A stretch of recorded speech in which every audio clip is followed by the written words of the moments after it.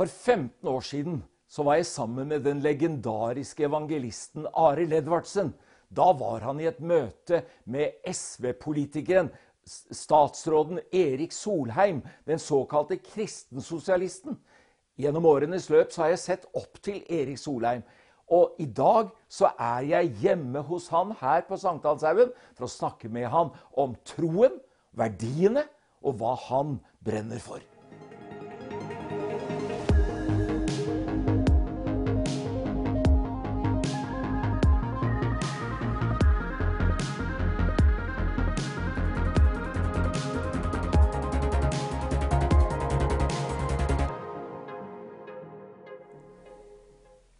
Erik Solheim, det er veldig spesielt å komme hjem til deg og få se deg i levende liv igjen.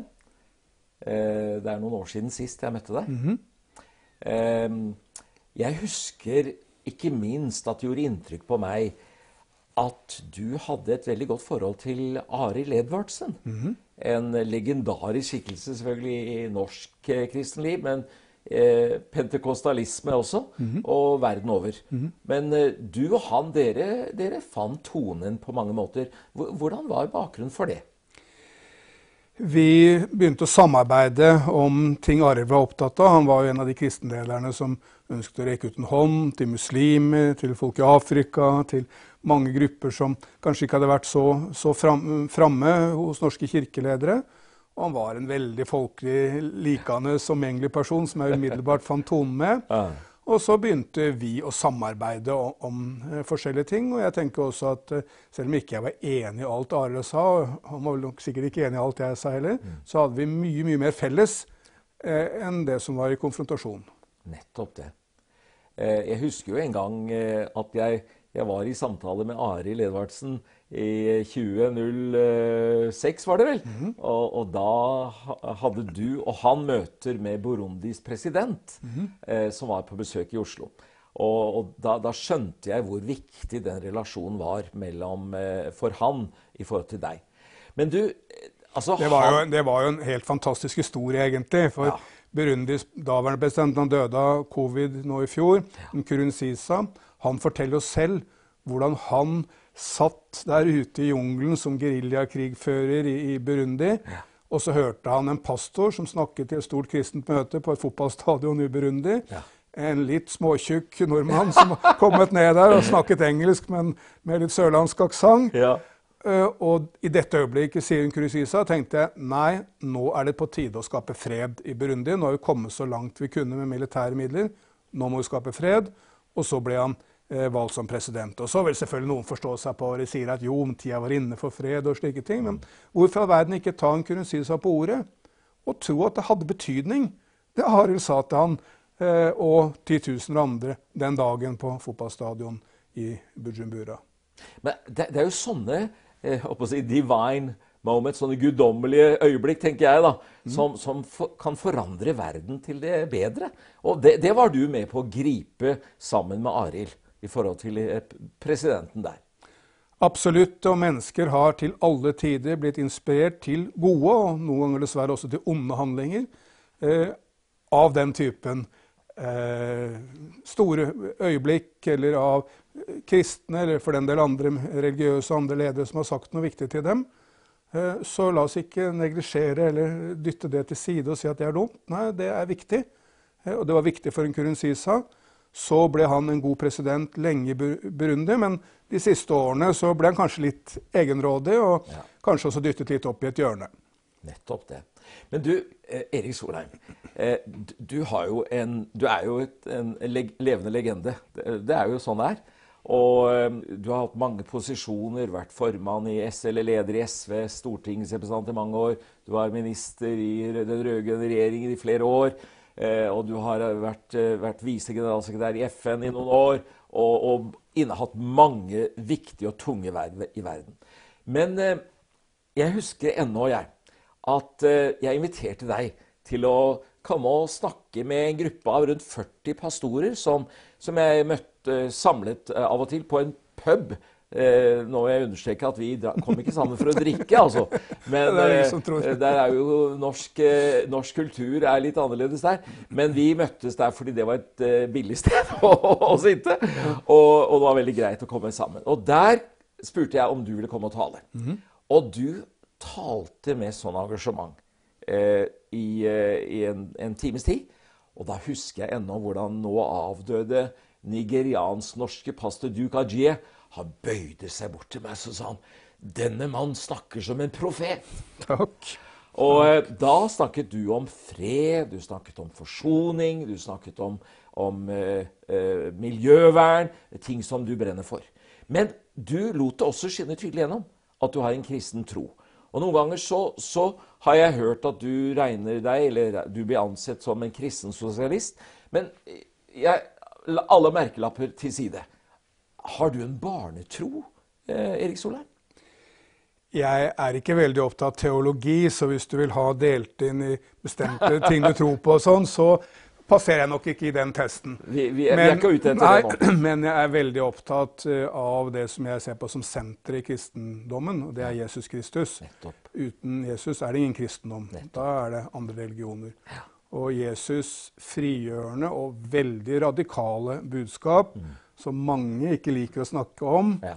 Husk at Jesus sa, det lettere, han sa til den rike unge mannen, det lettere for en kamel å komme gjennom et nåløye enn for deg å komme inn i himmelens rike. Ja.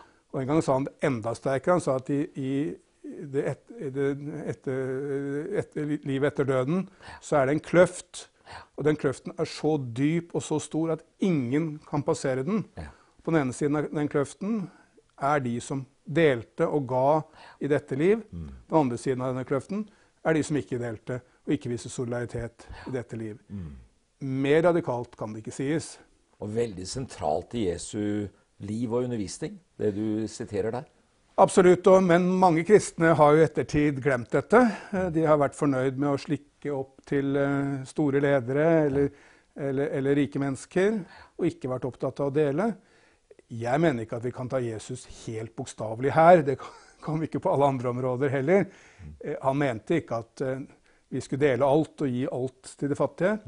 Men han mente at kanskje kunne vi gi litt mer.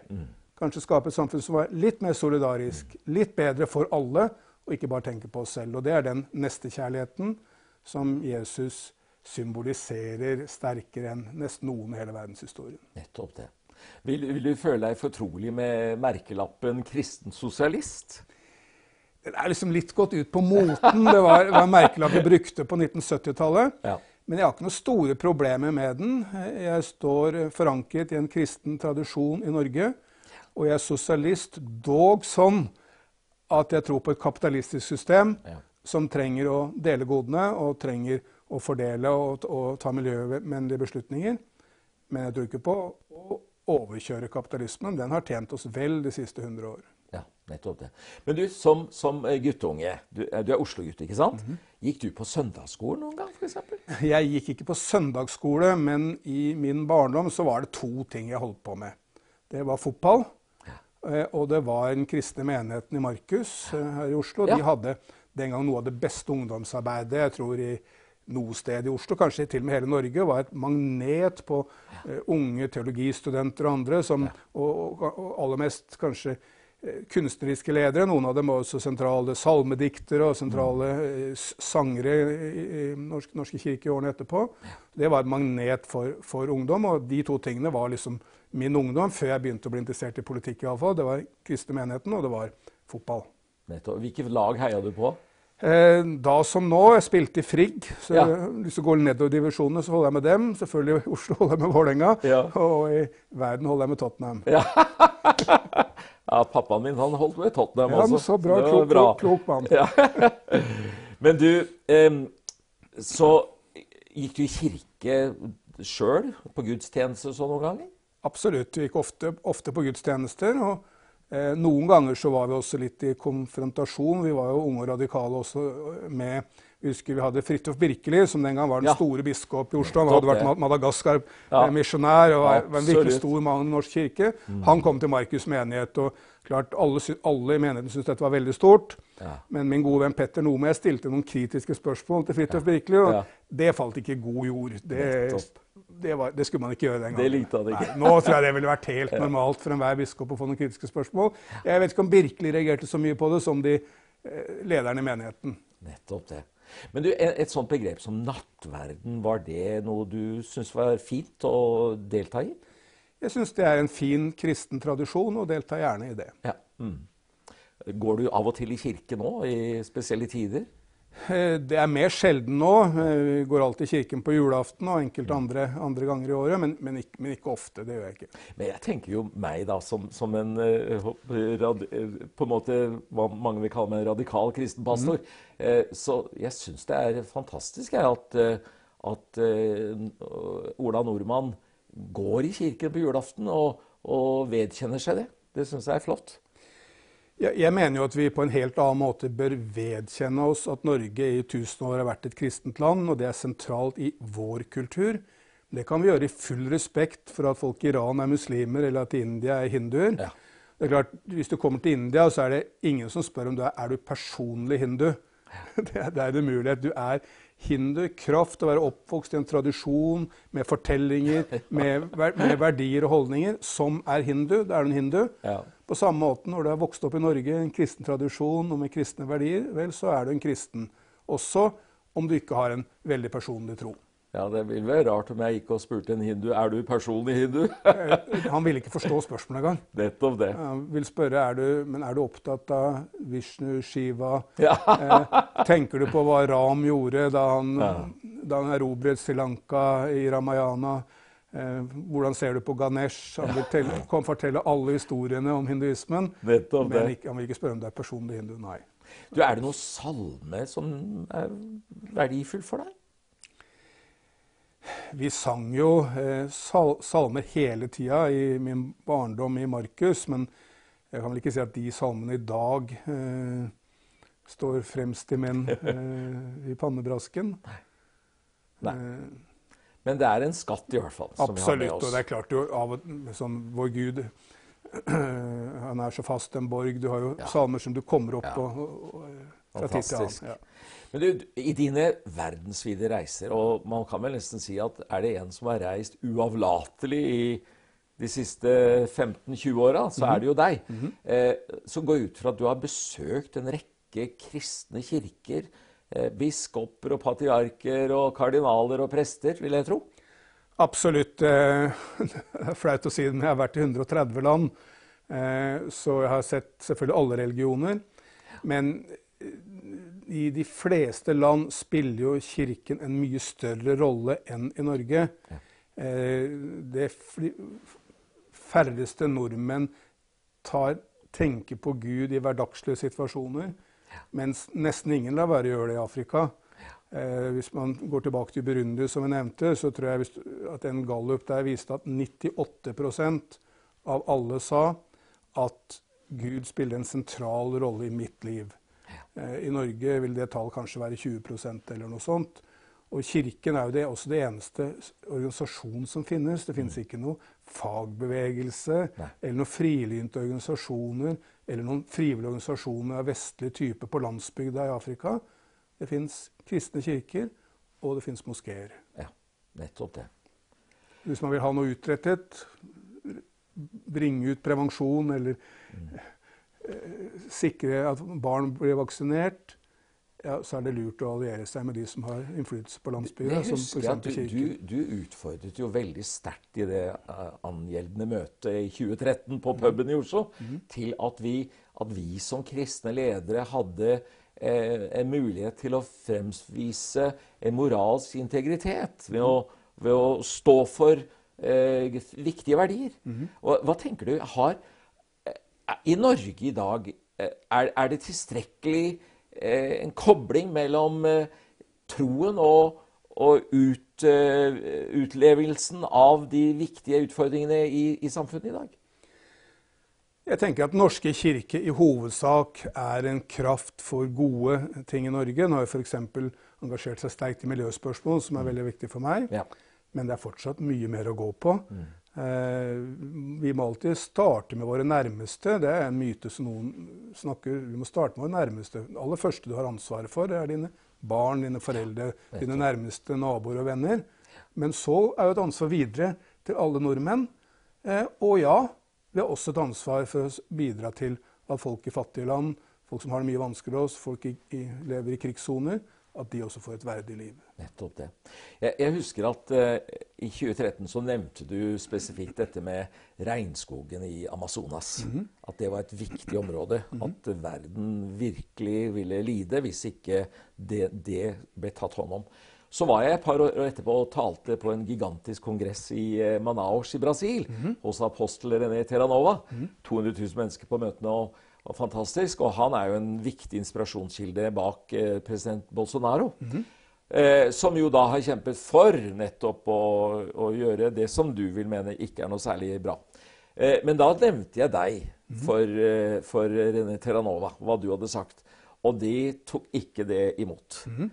Og da tenker jeg, hvis du skal lykkes i dette store arbeidet som du gjør for miljøvern verden over.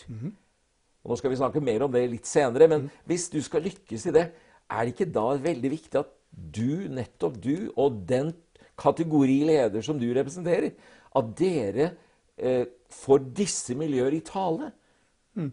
Absolutt. Nå har jeg vært mye i Brasil og har det syn på brasilianer at jevne brasilianer er minst like opptatt av miljøvern som jevne nordmann, kanskje mer. Jeg møtte bankforeningen i Brasil for et par år siden, toppsjikt i næringslivet. De var massive miljøvernere. De var miljøvernere som knapt noen jeg har møtt i norsk næringsliv eller norsk politikk.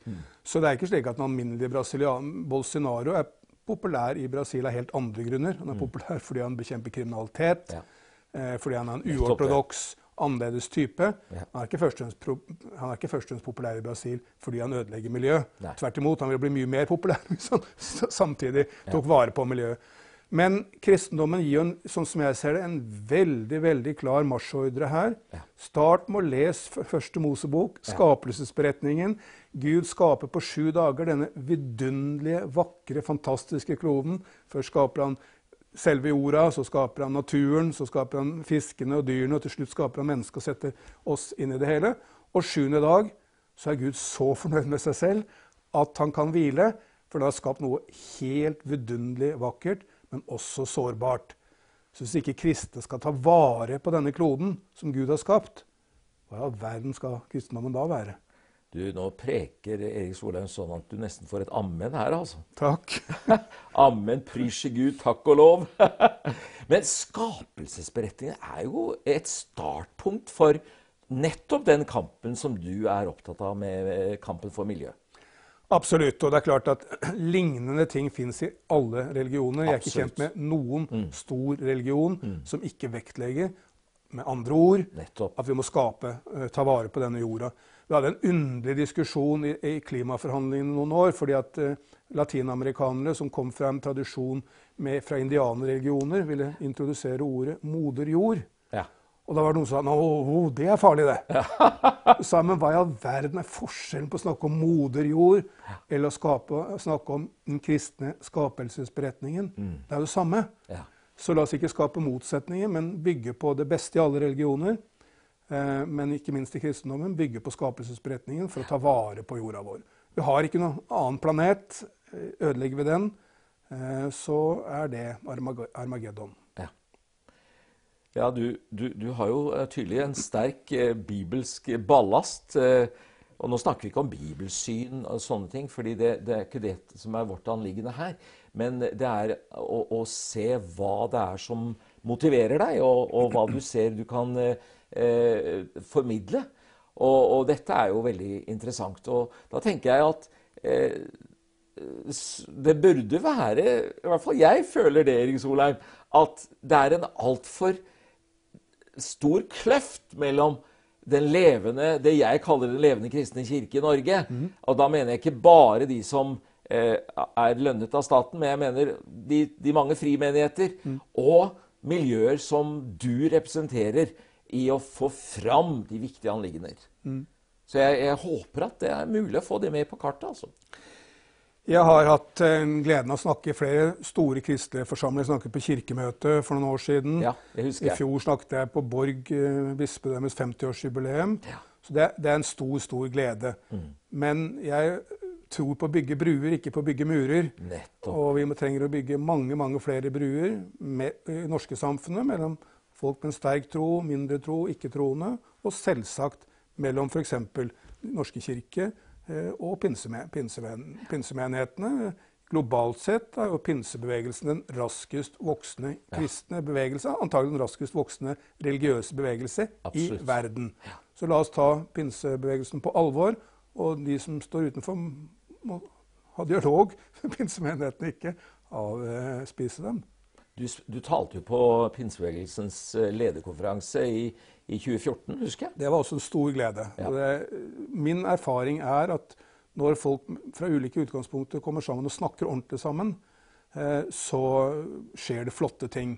En av de farligste tingene som har skjedd de siste årene med internett, at det mulig å lage en boble hvor du bare snakker med folk som mener nøyaktig det samme som deg. Og det jo livsfarlig, uansett hva du mener. Du kan mene de beste ting, men hvis du ikke får motforestillinger. Det veldig farlig. Og det har jo ført til for eksempel I USA, helt ufattelige delingen, som nå ved siste valg viste at Donald Trump fikk 80-90% av stemmene på landsbygda I store deler av USA, og han fikk 10-20% av stemmene I de store byene. Han fikk knapt en stemme I San Francisco, og han får 90% på landsbygda steder I West Virginia. Og selvfølgelig motsatt da, for Joe Biden. Det farlig. Ja, det forteller jo om en oppsplitting. Ja. Men da jeg tilbake til det vi startet samtalen I dag med, nemlig forholdet mellom deg og Arild Edvardsen. Ja. Så her var to menn profilerte med alle muligheter for å ha stor kløft mellom seg.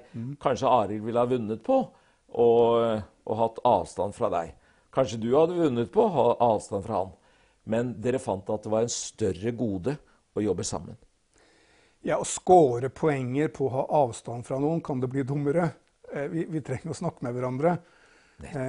Og Arild hadde jo også det vidunderlige at han kunne jo le av seg selv. Ja. Folk som morsomme, men bare kan le av andre. Jeg skal ikke nevne noen navn, men jeg vet noen av dem. De ikke så lette å like. Men folk som kan slå en vits om seg selv, og samtidig som de står for noe ordentlig, som Arild, de har jeg respekt for. Og sønnen Rune Edvardsen har jo fulgt I samme spor som sin far. Rune har den rausheten I seg, han også. Ja. Men du, ikke dette egentlig en utfordring også I norsk samfunnsliv? Jeg føler I hvert fall det, Erik Solheim. Og du jo eksemplifiseringen av en som villig til å snakke med alle. Men det synes jeg manko I Norge I dag.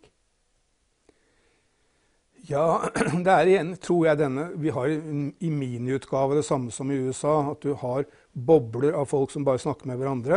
Det kan være folk kristne som bare snakker med andre kristne, og det kan selvfølgelig også være folk som veldig anti-kirken som bare snakker med hverandre.